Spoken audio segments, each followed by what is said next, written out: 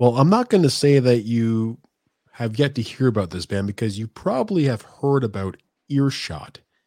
They've got some new music out, and you've heard their music in NHL, um, the Queen of the Dam movie featuring Aaliyah, and many other places. How's it going, Will? He's the front man of Earshot. Thank you for joining us. Thanks for having me. Glad to be here. Awesome. And you're still rocking the long hair or no? I am. It's getting. I was just thinking the other day, like maybe I need to get a little trim. I'm starting to look like Grand Funk Railroad or something. Well, we It's getting always pretty long. change appearances and we resemble our idols as we get older. This is true. This is true. Very, very true. And I've always had long hair. I mean, there was a few years where I didn't, um, but I guess I just have always identified with the hippie coalition. You know. Hey, you know what? I look like Enrique Iglesias now, but you know, uh, I might need a facelift in quite some time in the Well, you know future. what, Enrique Iglesias, man, he gets all the ladies, so I don't know if that's such a bad thing. Yeah, it's not a bad thing for me. It's a bad thing for my wife. You know, it could she's a boxer, man. She's Spanish. She's furious. So There you go. um, There you we'll go. just say if they want to take me, they have to go through her first. Um, So this show's called Meet Me for Coffee. It's about conversations with musicians and people in entertainment. Yeah. Uh, I do drink coffee a lot. I drink my coffee black. How do you take your coffee? Do you drink coffee, Will? So I drink coffee not regularly.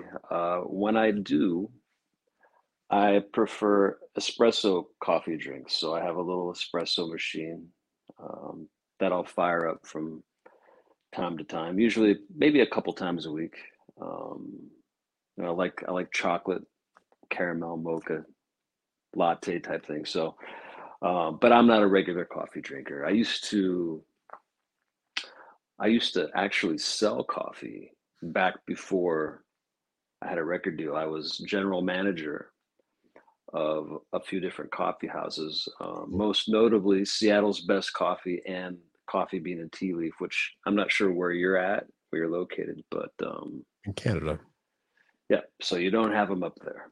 Um, but they're on the West Coast here in the United States, and that's what I did, just before I signed my first record deal with Warner Brothers. So let's talk about leading up to that. 1999, you guys formed the band Earshot. Mhm. Um, Earshot, like where did that name come from? What was it? What if it wasn't Earshot? What would the name be, or were there any other ideas? So back in, I think it was 2000, 99 or 2000, we were very eager to get out and play shows.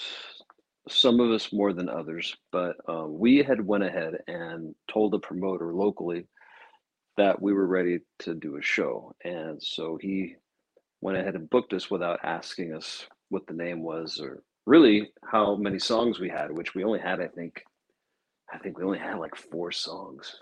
So booked this, and I got a message a few weeks before the show asking what the name of the band was because they were trying to take ads out, local ads to promote the show, and we didn't have a name. So we were the four of us at the time. It wasn't a five-piece yet. We're scrambling trying to figure out a name, and I happened to be writing lyrics for, I think it was Headstrong actually, and I was trying to find a word, another word for a word that I was thinking, and so I broke out a thesaurus, and because I had it out, I started just kind of flipping through it to find something that might inspire a name, and I had decided that I wanted to find or have a name that had something to do with sound. So I looked up sound in the thesaurus, and what came up, very first word I believe in this book was earshot. So it was synonymous with sound, and that's what we rolled with, at least for that show. And then there were, of course, talks um, that were short-lived about changing the name. I think one of the names the drummer came up with was High, which I was like, that's stupid. Like, but Yeah. not that Earshot's like any, like, cerebral name by any means, but High was like just because he was a big pothead. So I think that's why he gravitated toward that. But so that's the big story about how Earshot came to be, the name. And and Um, and then and then you guys signed a record deal in 2001 with Warner Brothers. yes, yes. Um, I'm assuming after you guys initially started playing, things got heated pretty fast, and people actually they heard you sing. You're a very versatile singer. You're amazing. Um, People wanted you on their record label because at that time you had Alien Ant Farm, Glassjaw, and you guys have played shows with those bands. Um, Signing your first record deal, how did that feel? Well, first off, thank you for the compliment. Much appreciated. Um, we started by our second show, we had label interest. We had label interest from, at the time, Roadrunner Records. And the very first person to come to one of our shows was still a very good friend of mine, Seth Binzer, aka Shifty from the band Crazy Town, which I'm sure you Yeah. and maybe some of your followers are familiar with. But he actually, and the reason how I know him or met him was because he was a regular at the coffee shop that I managed here in LA, and he came in every day, and Cool. he realized that I was in a band, and he came to a show. He loved it, and he had just signed with Columbia, I believe it was at the time. And he came in the next day after being at our show and said, "You need to have a record deal. You're amazing. You're great." And so we started doing showcases. By our second show, we had already labels. I remember we had Dino Cesaris from Fear Factory. He was sort of trying to woo us over to Roadrunner at the time, because that's where Fear Factory was signed to. We had Jay Gordon, who came out, who I think he was signed to Reprise, which is where we originally had signed before he moved to Warner Brothers. And it was really weird. It was surreal because we had all of these labels, pretty much every single label we were doing showcases for after just two shows. And it was really kind of a whirlwind. And we had been told that we were going to get offers from every showcase, and many of them did. They were slow to go. When I mean slow, I'm talking like a couple of months in some cases before we'd see an offer. And That's better than some bands. They never see an offer, so obviously a different time. true, You guys are really true. lucky. Well, except for me at least, because we were showcasing so much and having to fly in some cases to meet with some labels. I was forced by my boss to either keep my job or move on and do this. So I opted to take my chances and roll the dice on this. And the problem with that is I got really, really behind financially after about 7 or 8 months, and we still had no record deal. Um, we had, we had labels that sent a couple offers. We didn't really like them. There were some that were coming, and they were coming, but they hadn't come yet. And really, I think it was coincidental, but Fred Durst had called me at home, which I thought it was a joke at first. I thought it was somebody trying to prank me, but it was in fact Fred Durst, and he had heard um, our little 2-song demo that we had, and I went and I met with him over at his office, and we sat for 3 or 4 hours, and we listened to the new Deftones White Pony album at the time, and he actually put in an offer quick. And right when he put that offer in is when we got the offer from Warner Brothers. And the offer from Warner Brothers was significantly better financially and other things. about it. So I had to call Fred back and let him know that that's what we were going to do. But the funny part is I literally at the time was like 3 months behind on my rent. I think the electricity at the time had been cut off for like a month. Me and my girlfriend at the time were like living by candlelight, and we had no cable, obviously. And there was a knock at the door when I got the phone call that the deal was done and signed, and that there'd be money in our accounts in the next couple of days. And as I was getting that phone call, there was a knock at the door. It was the gas company, and they were either I had to pay them or they were shutting that off too. So it was just such a weird day. I'll never forget that day. It was just like, man, what could go worse? We're gonna get thrown out in the street probably pretty soon if something doesn't materialize. But it did in the 11th hour, and it was just really crazy how it all went down and how long the process took. But it definitely wasn't like, yeah, we want to sign your band, and we had an offer, in the next week. I mean, it literally took, all told, I think it was about 10 or 11 months from the first label that we met with and the first showcases that we did before we finally reached an agreement and signed. So it was a long process. And the lights went back on in your house, which is They did. absolutely Everything fantastic. went back on. And, yeah. And how was the lifestyle after signing a record deal? Like, well, what's it like? What's it like being on a record label that has the money to push you? Well, it was especially nice for us because it was the head of the label that signed us, and he really liked and believed in the band so much that he also wanted to produce our first album, which he did, David Kahn. Um, it I it to me felt like it was a proud moment, obviously, but I grew up in the music industry. My father is and still is a professional musician, so I grew up in that environment. So to me, I knew this really signaled where the hard work was really going to begin. And but what I didn't know was how political, the business really is of music. And so, um, we were fortunate enough, to be able to surround ourselves with a good team of people that helped us navigate that. But it's really, really tough, and it was a big learning curve, to be honest, for me, and I had to learn on the fly. And you learn really quick that you can't rely on other people to do everything for you. You have to have your head in the game at all times. Otherwise, the stories that I'm sure you've heard a million times happen, and even then, they can still happen. So that's what it was for me. It was exciting, but it was also kind of mind racking at the same time. And it also probably had its challenges. Is there like money fronted for you guys? Like obviously there's some type of financial they give you the money and then after that you have to pay it back. How does that all work?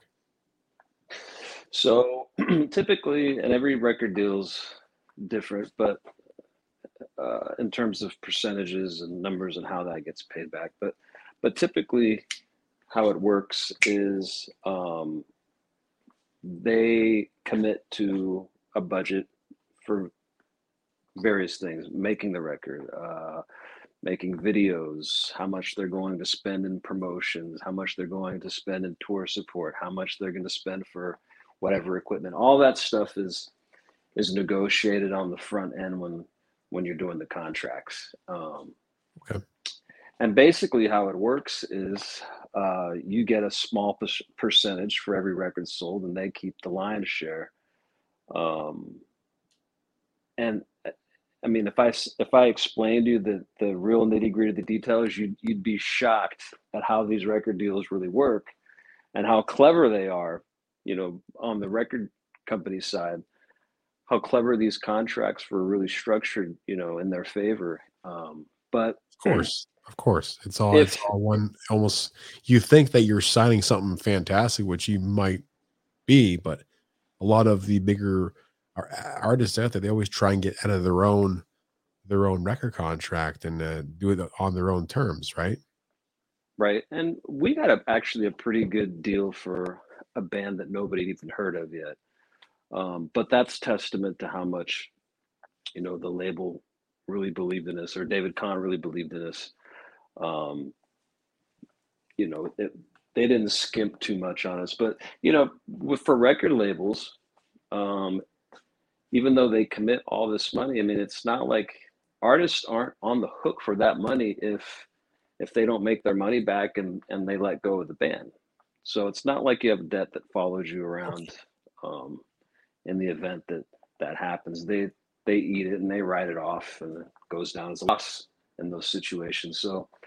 Um, so that's not the issue. The thing that you hope for is that you have the continued support of the entire label all the way through the cycle of your record. That's really the challenge, is keeping everybody on the same page and focused. Um, because it's really easy, for different people in different departments to get distracted and sidetracked by all the other artists that they also have to promote. So it's a really delicate balancing act that happens each time, and can really, make or break a record, quite honestly. Oh, I fully agree with you. You've probably met some very unique people along the way. Who are some of the most interesting musicians that have engraved a memory or an event or something in your mind that you've met along the way? Paul McCartney. Cool. Let's talk about that. He so David Kahn, who again was the head of our label, who signed us and was also producing our album. He was simultaneously producing a Paul McCartney solo record. And so the schedule was, by day, he was working on Paul's album. And then at night, he'd go, to the next studio over, and we'd work on Earshot.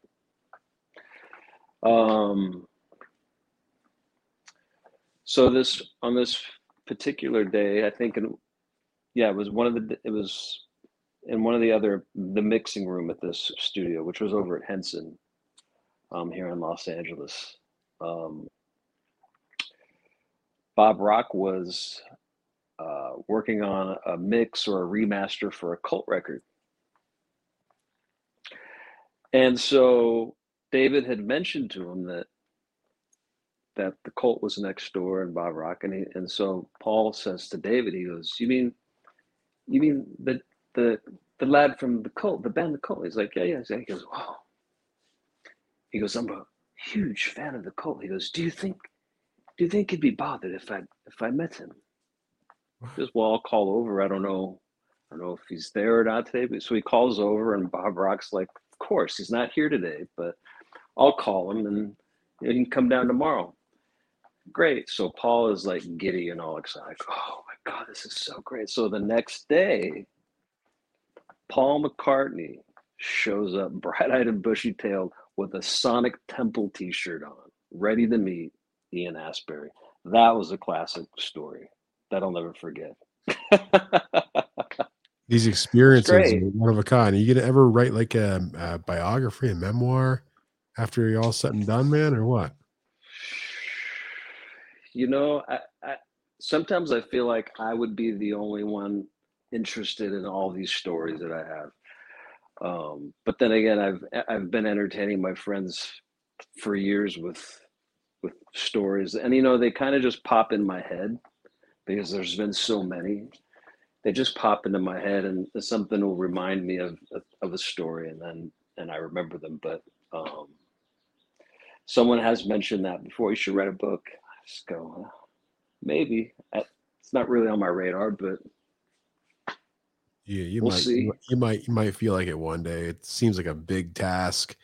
Um, a huge commitment is being in a band. And I know, Yeah, over the course of the years, being able to play in a band with my friends or with others and stuff like that, it's hard to keep it together. Um, yeah.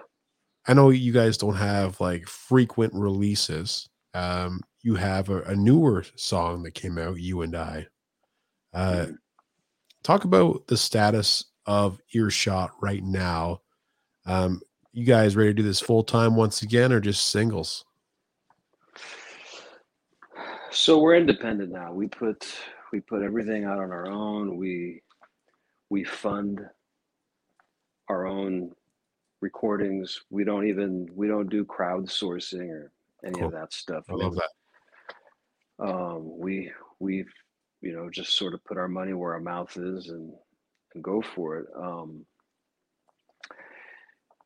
I've always in the band. I've always been the business figure, and that's because, as I said earlier, I grew up in this business, so there's a lot of it that I already understood coming in.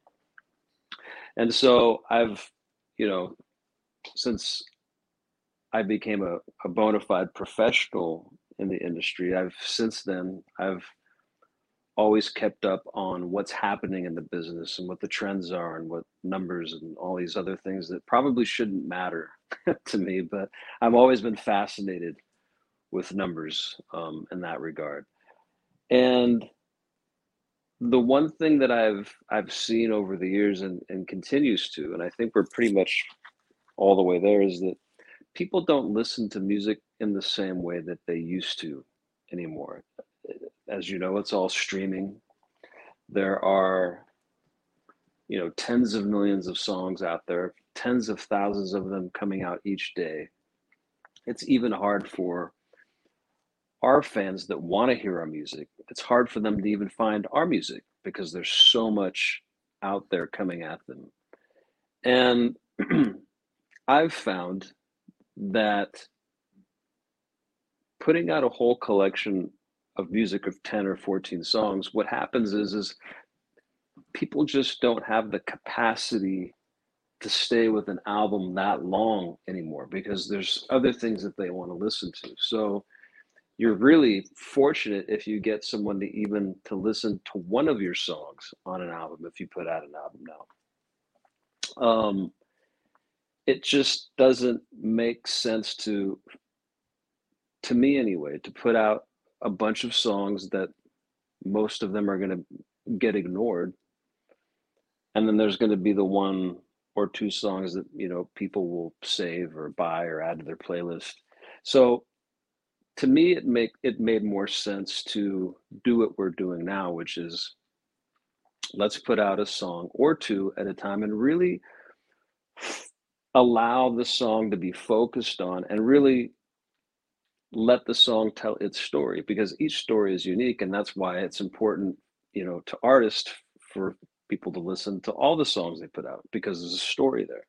So it makes more sense given where listeners are at these days, which is on Spotify, YouTube, Apple Music, and the various other streaming platforms out there.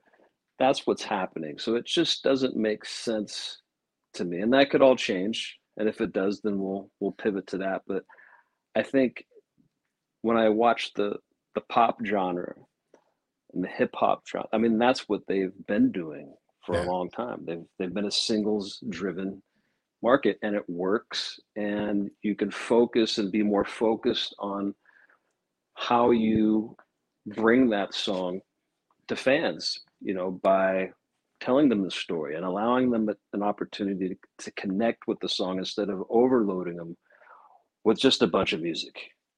And that at the end of the day is what it is to them. It's just a bunch of music. And they have to It's a sift very through. smart approach that you guys are going for. Let's talk about like what the future holds for your shot. Are you guys planning on maybe playing a few shows here and there, supporting this single or whatever else is about to drop? Is there any more singles in the works? Yeah. So what we've decided to do was we're going to release a new track or tracks every 1 to 2 months at a maximum.